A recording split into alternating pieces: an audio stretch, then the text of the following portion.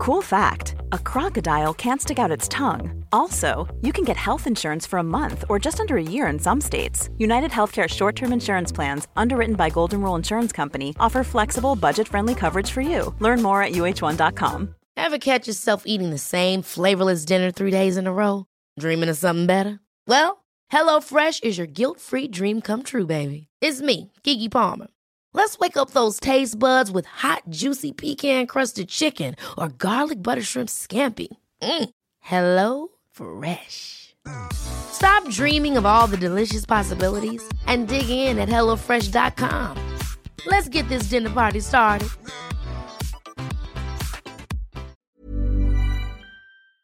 Hi, I'm Jonas Bjorkman, and you are listening to the Tennis Podcast.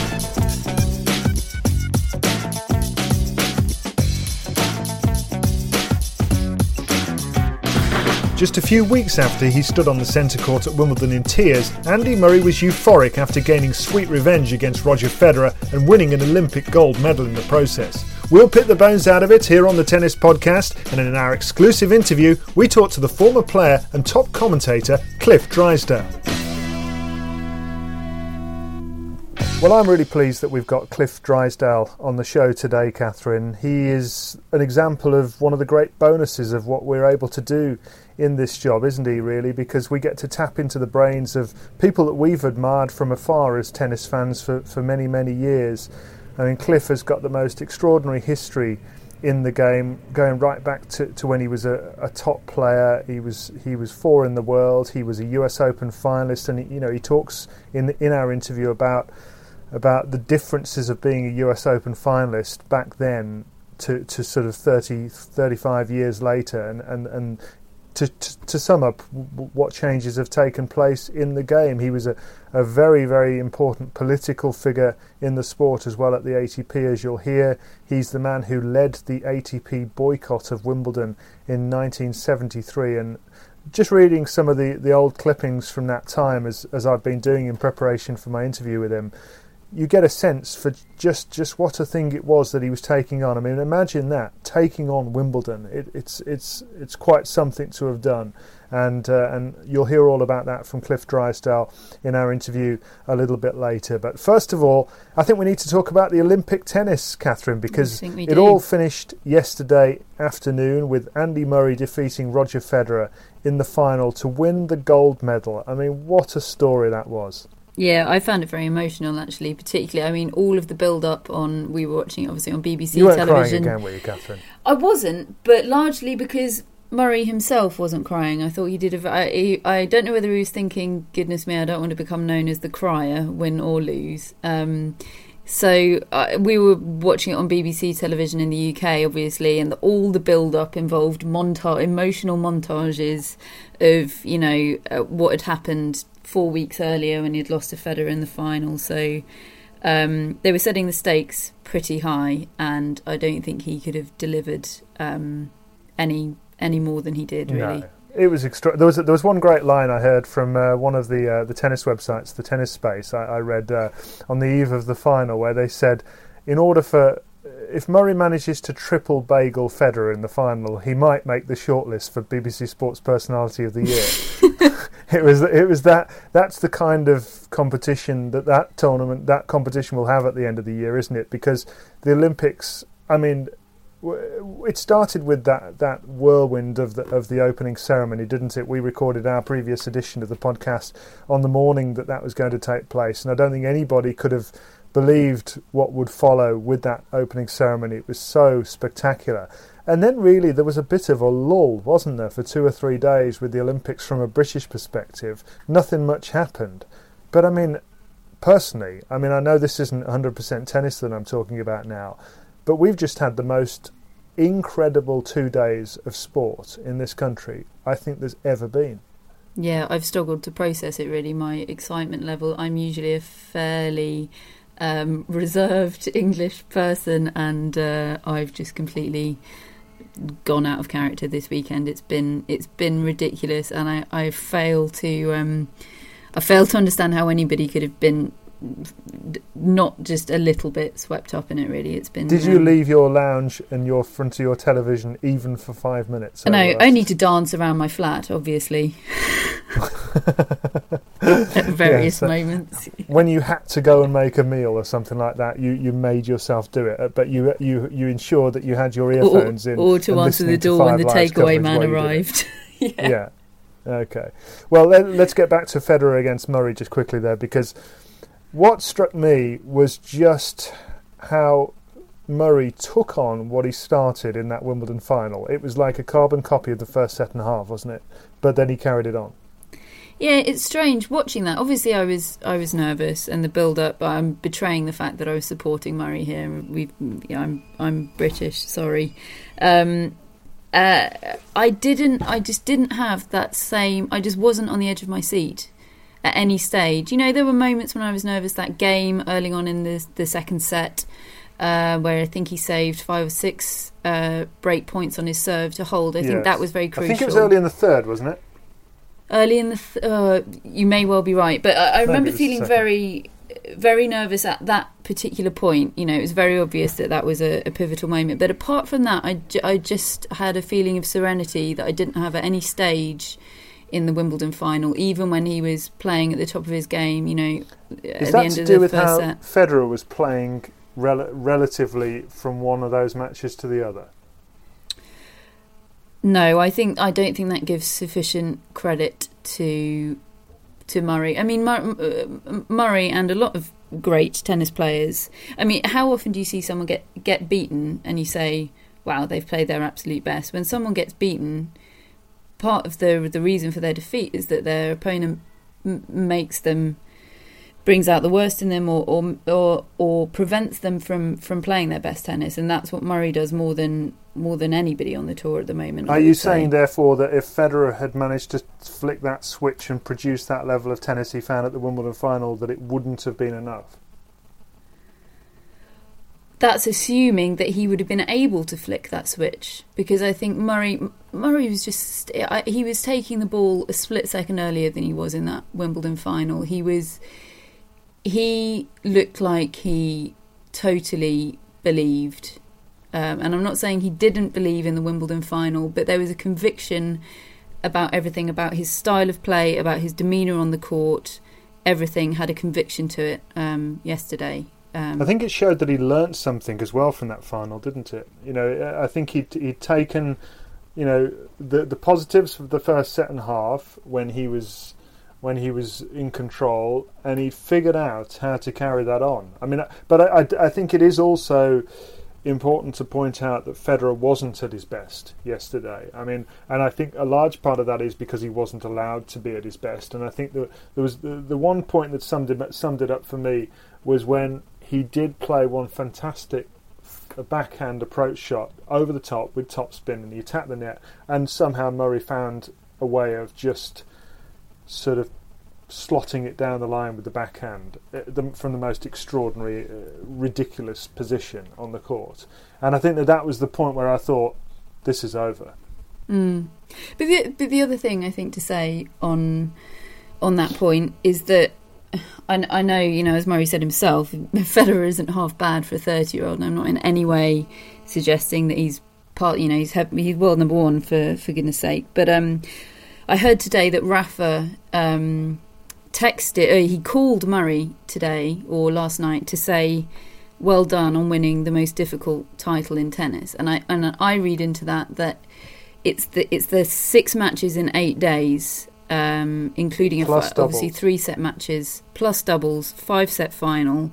You know, he had to beat Djokovic and Federer. He had to beat the world numbers 1 and 2 to do that.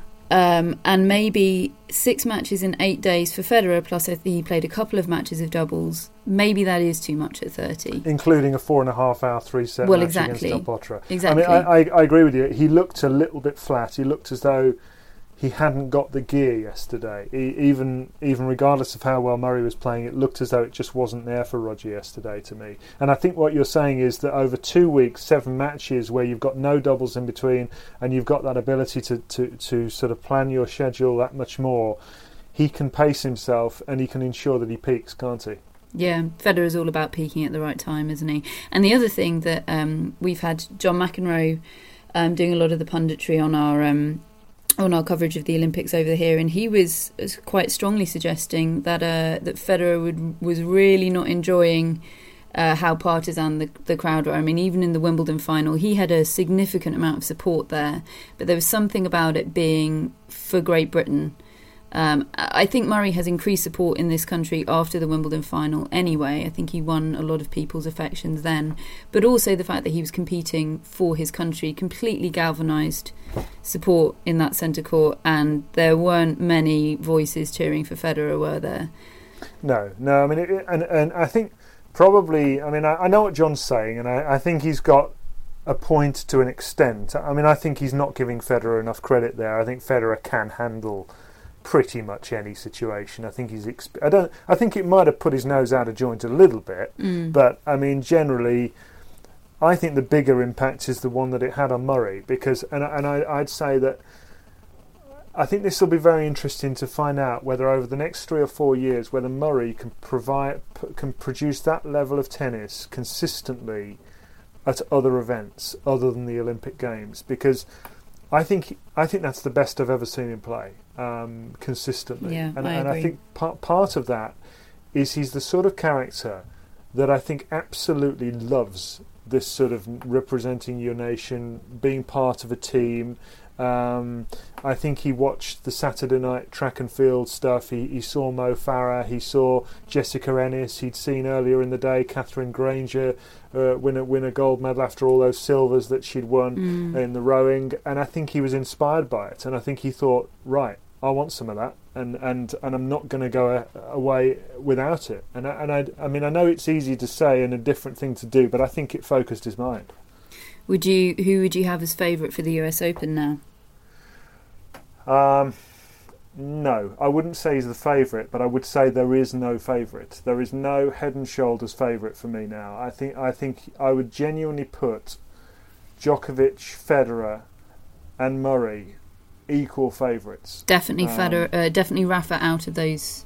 I would now, because I think there's too much of a question mark about his fitness at this stage. I mean, he's already pulled out of Toronto, and what I would have assumed is that he was pulling out of the Olympics in order to give himself the best possible run-up into the US Open. And be fresher than everyone else, having not played the Olympics. Yeah, and for him to pull out of Toronto does send warning signals for me that there's more to it, and I think he'll make the US Open, but I think he'll just about make it, and I think he will struggle. I mean, I've been made to look stupid for writing Rafael Nadal off too many times to do it again, but you know what? I'm going to do it again, because I think he's not going to win the US Open this year. I think he's going to need more or less to take the rest of the year off. It'll be very interesting when the draw comes out then, won't it, to see which two of those three will be drawn in the same half of the draw, because somebody is going to have to beat. You may only have to beat one of them to get the title, or you might have to be, Murray might have to beat Djokovic and then Federer like he did at the Olympics, or, he could come out lucky and they could face one another in the semis. I do think Del and do him a Potro favour. is suddenly part of the argument now as well. I mean, having won the title before, having produced that level of tennis to win the bronze and beat Djokovic, that was a bit of a surprise, really. Very interesting for me now, the US Open. I think it's the most open that I can remember feeling about it this stage going into it. I mean, we'll perhaps feel differently about it when we go through Toronto and go through Cincinnati. I mean, Toronto, I do feel sorry for them. I mean, I worked at that tournament, covered it for 5 Live 2 years ago, and they had a semi-final lineup of Djokovic, Federer, Nadal, and Murray. I mean, it was just fantastic. Murray won the tournament, beat Nadal and Federer back to back.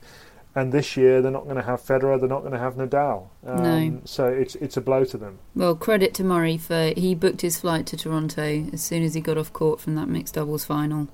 Oh, wow. Fantastic. Yeah, so credit to him for making that journey. I think that shows a lot of respect for the tournament and for the ATP and everything. So. And actually, you know what? I think it's good for his preparation, because even if he doesn't have the greatest of runs there. You've got to acclimatise quickly, both to the courts, the conditions, the time difference, and there's so much less time this time because of the Olympics. And I think he's got to get his feet going on that surface immediately, so that when he goes into Cincinnati, he can be really flying. That's the one that I think will be the yardstick for where players are in their preparations. I think, no disrespect to Toronto, I just think this time it's going to be...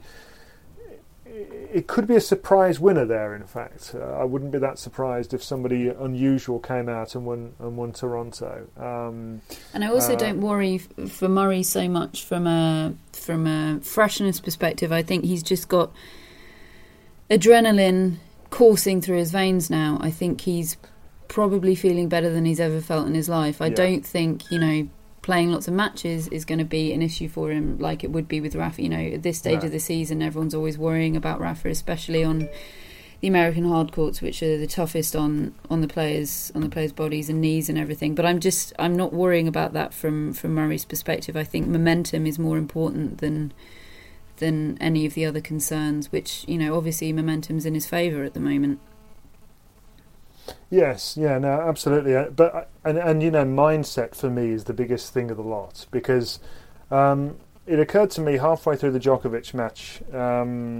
I was just chatting away with people on Twitter. Don't forget, you can get in touch with us at the Tennis Podcast, at Tennis Podcast on Twitter. I'm also there at David Law Tennis, and I was talking to a few people about Murray generally, and one thing that just occurred to me is that he's now playing a muscular tennis, a sort of an almost macho tennis, and what it effectively boils down to is he's now playing the aggressive brand of tennis that we've all been asking for years. It's not a sort of step inside the baseline and whack everything no matter where it is kind it's of considered, approach, isn't it? because that would be foolhardy. But what it is if the ball is there to be hit, he just puts it away. There's no second guessing. There's no rallying for the sake of it. There's no extending things and making miraculous recoveries. He just ends points now. And, he's got far more of a killer instinct, hasn't he? Yeah, and it is Lendl-like. Yeah, I mean, shame Lendl wasn't there yesterday to see him pick that gold up, because I'm sure he can take a lot of credit for it. I actually suspect that Lendl will think, yeah, that's great, I'm really pleased for you, but the slams are where it's at. Really, I would imagine. That's just my guess. I think that he will feel that that's a really nice bonus, but that the whole thing will be judged on the slams. That's interesting, because another thing that... One size fits all seems like a good idea for clothes until you try them on. Same goes for healthcare. That's why United Healthcare offers flexible, budget-friendly coverage for medical, vision, dental, and more. Learn more at uh1.com. Ever catch yourself eating the same flavorless dinner 3 days in a row? Dreaming of something better? Well, HelloFresh is your guilt-free dream come true, baby. It's me, Keke Palmer. Let's wake up those taste buds with hot, juicy pecan-crusted chicken or garlic butter shrimp scampi. Hello Fresh. Stop dreaming of all the delicious possibilities and dig in at HelloFresh.com. Let's get this dinner party started.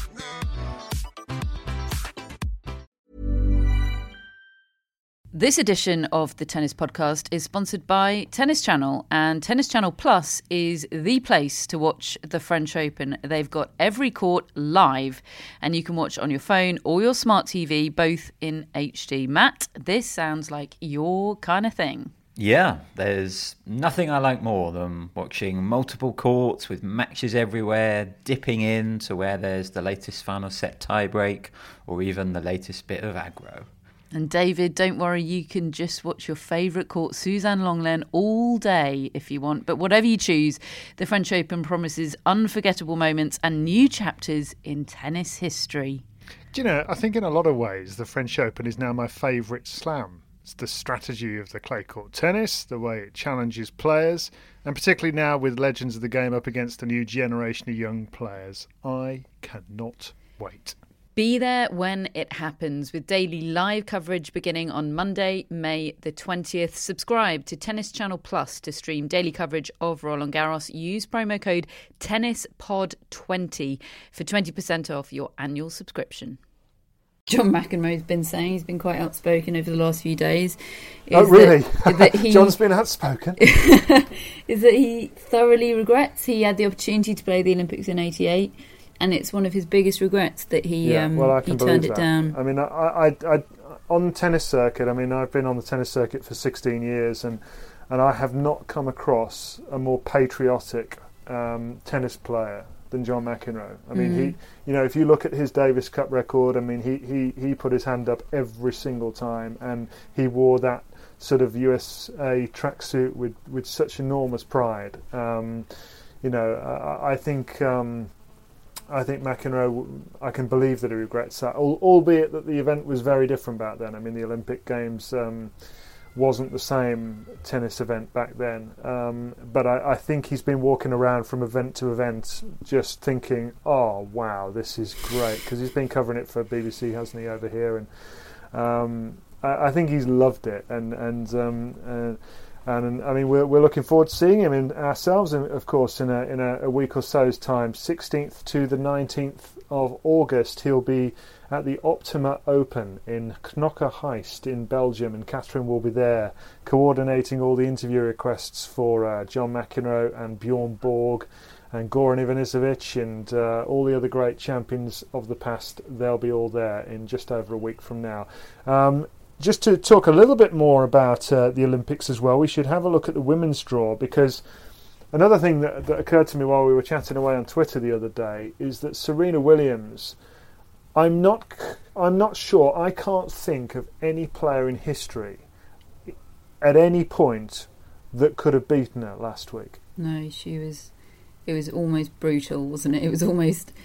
If I had been in the Maria Sharapova camp, I would have been watching at the very least through my fingers or behind the sofa or something, because it was not embarrassing, as you say, because I'm not sure anybody could have mustered much opposition to Serena on that form. But it was chastening, though, wasn't it? I mean, was. To think that you have won one of the slams of the year, you're the world number, you've been the world number one, and you are getting humiliated effectively on court. You're representing your country, as well. There's all of that. Yeah, it's.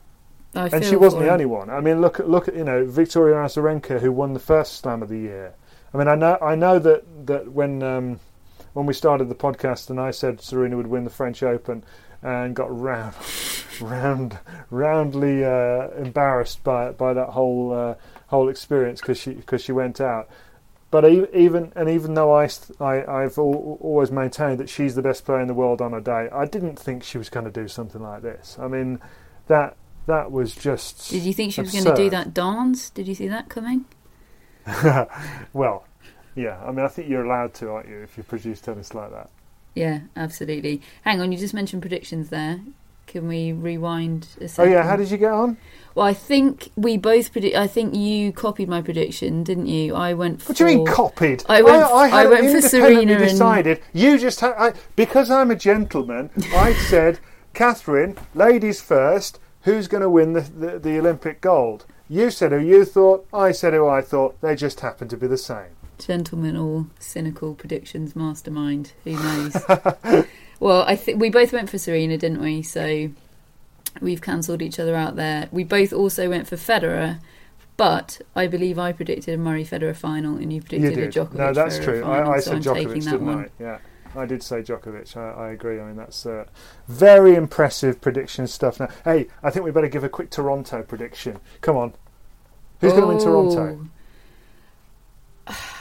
Maybe somebody like Tsonga. I don't know. Let's go for Tsonga. I agree with you. So I don't think it's going to be an out of the blue surprise. But let's have Tsonga. I'm not so sure. I think it might be out of the blue.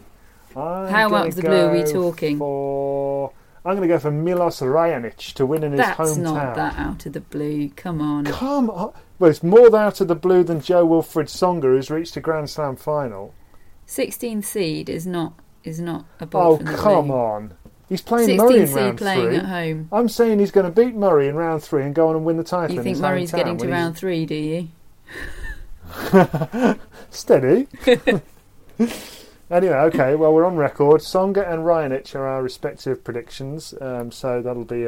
We should come up with some sort of scoring system, shouldn't we, at some point?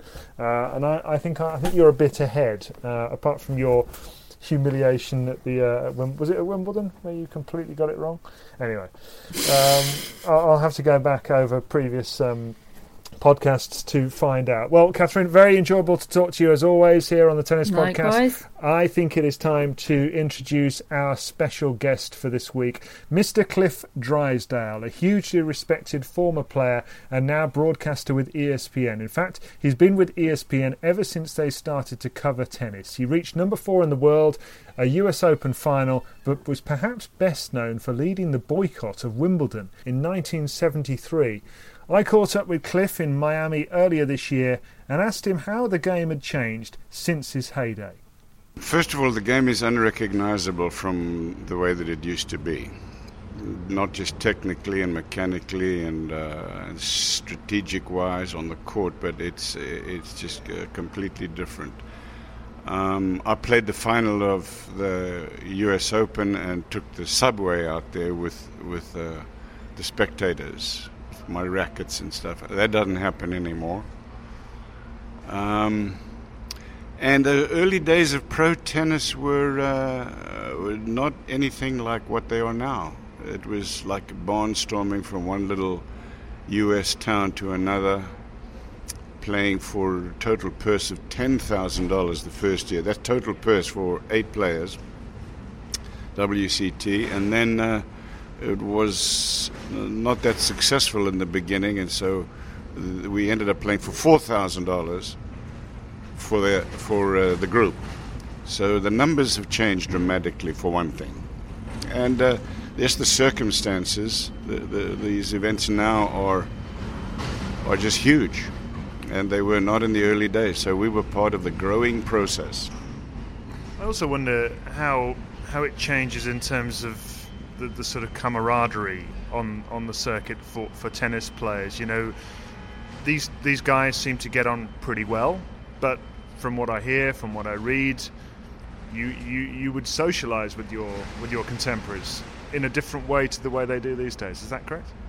That's very true. We were a family. I mean, the traveling players were a family because we didn't have coaches, trainers, psychologists, masseurs. We just didn't have any of that. So we didn't have a group of people around us. Practice partners, so we practiced with each other. That's just the way that it was. It was completely different. So there was a lot of socializing and having dinners together and having fun together. You mentioned that the US Open final that you played, and I was reading that you used to have a good record against Rod Laver, and because of your two-handed backhand. Is that correct? The lefties I like to play against lefties because the lefty serve in my day always came into the backhand side, because by far the majority of players in my era played with sliced backhand. So they slice the backhand back, the lefty serves into the backhand side, charges into the net, and puts the ball away. That's what it was all about. And my best shot was my two-handed backhand. So they would slice that serve into my backhand side, and that was my best shot. So yeah, I had a good record against the Rocket Rod Laver. In fact, I was reminiscing last night about the fact that I was the last player to beat the Rocket at a Grand Slam tournament before he won his second slam he won it in 69. I beat him at the US Open in 68. That's not a bad little claim to fame. As much as your history as a tennis player and more latterly as a broadcaster, you're obviously very, very significant in the politics of the sport, and particularly back in the early 70s and the Wimbledon boycott. Can you explain how you came to be in that position in the first place? Is that something that always appealed to you, to be able to influence the game and the sport in that way? I guess it just happened, you know, like most things in life, it's a matter of timing, and WCT was beginning to become a real factor in tennis. Grand Slams and the ITF were at war for the most part with the new professional game. And the players were sort of stuck in the middle, and we felt at a certain time that we wanted to enjoy some independence and have a voice, which we did not have at all.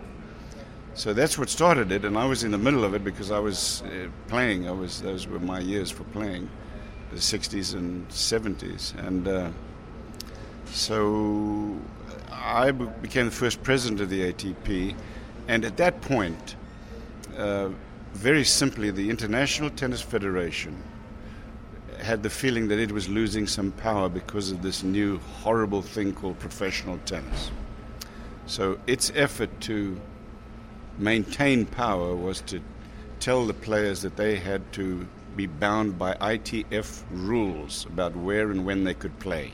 It was not acceptable to us players. It was a really it was a position that they took that they really could not sustain. But Wimbledon, for better or for worse, in that year decided that they wanted to side with the ITF. I thought it was a bad decision, and that was really the crux of the matter. And after that, there was never any question about it anymore. That never came up because it was an untenable position from them. That must have been quite a challenging position to be put in, though, that you have a strong view as players, and you as the sort of spearhead of that, and yet you've got a tournament of the size of Wimbledon just at that point not prepared to budge. That must have been quite disconcerting in a way, quite a precarious feeling, but you must have felt very strongly in order to continue under those circumstances. Oh, you know, the answer is yes, and it was. You don't do stuff like that lightly. Nobody. It was still the biggest, was then and still is the number one tournament in the world. So to walk out on it and take that kind of position was a huge deal. But the cause was so on our side. I mean, it's hard to explain to somebody who wasn't there and who doesn't really understand. Because it sounds like, there are these organizations that were trying to do things that might have been normal. They were definitely not normal. I mean, the idea that the International Tennis Federation could say to a national association, in those days, my national association would have been the South African Lawn Tennis Association, and that the South African Lawn Tennis had to give me permission to travel outside of South Africa to play tennis. The Australians were caught up in that.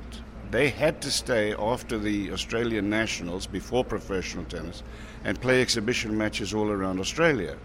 Well, that wasn't acceptable to professional tennis players. I mean, it was insane. And it's not an argument that anybody would even begin to make now. So that's the long answer. The short answer is that our position was so right that there really wasn't anything else to do. Were we going to go back under those controls? No way. So I understand at the time, because it was Wimbledon as well, the British press were rallying behind them, and how did you deal with that situation of obviously, it's difficult to get your point across publicly, I suppose, if the Wimbledon have got a lot of media behind them.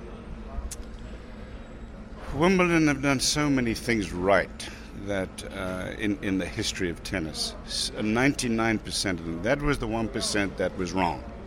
And again, it was not a question. First of all, the British media were very kind to me. They were very They were very personally. I mean, I think that they knew that we had a position, that we believed in it, and they didn't agree with it. It's hard to disagree with Wimbledon when you're in London and the tournament's about to start the next day. But I don't think there wasn't anybody that ever took anything personally against me. They targeted more Jack Kramer, I think, who was an executive director. I was the president. But it wasn't hard. It wasn't hard. It was such a good cause. It was so logical, and it was borne out by events the week after Wimbledon. It was never the same the week after Wimbledon, so it was a waste. With that in mind, that must give you great satisfaction to look back on, and pride that you took a stand and that it was ultimately accepted. I never had any doubt about it, to be honest with you, David. So pride, I suppose, but it never occurred to me that this wasn't going to work out in our favor ultimately. And I looked at Wimbledon as if to say, gee, I'm sure you don't realize what's at stake here, and it's just not worth doing what you're doing. But if that's the way it's going to go, then that's the way it's going to go. Again, as I said, 99% of what Wimbledon has done in terms of open tennis and promoting open tennis and doing the things that they've done have been spot on. And they've modernised well in recent years, haven't they? So the game has changed. National associations have changed as well. We'd like to see the International Tennis Federation change a little bit in the same direction, which I don't think they have yet. But I think Wimbledon, particularly in that case, made a mistake, and I have absolutely no hard feelings. I look back in those days with some pride, actually.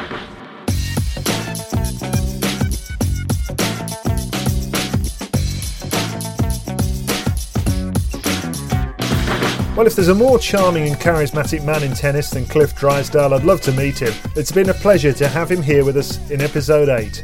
The US Open Series will now begin in earnest, and we'll be back next week to run the rule over the Toronto Masters 1000 event, right here on the Tennis Podcast.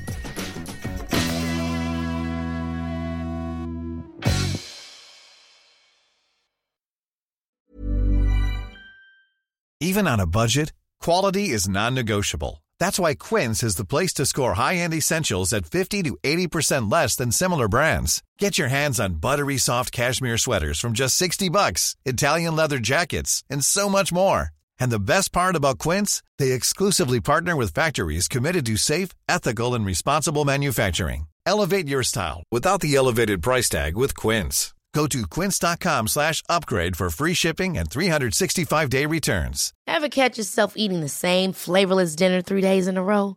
Dreaming of something better? Well, HelloFresh is your guilt-free dream come true, baby. It's me, Keke Palmer. Let's wake up those taste buds with hot, juicy pecan-crusted chicken or garlic butter shrimp scampi. Hello Fresh. Stop dreaming of all the delicious possibilities and dig in at HelloFresh.com. Let's get this dinner party started.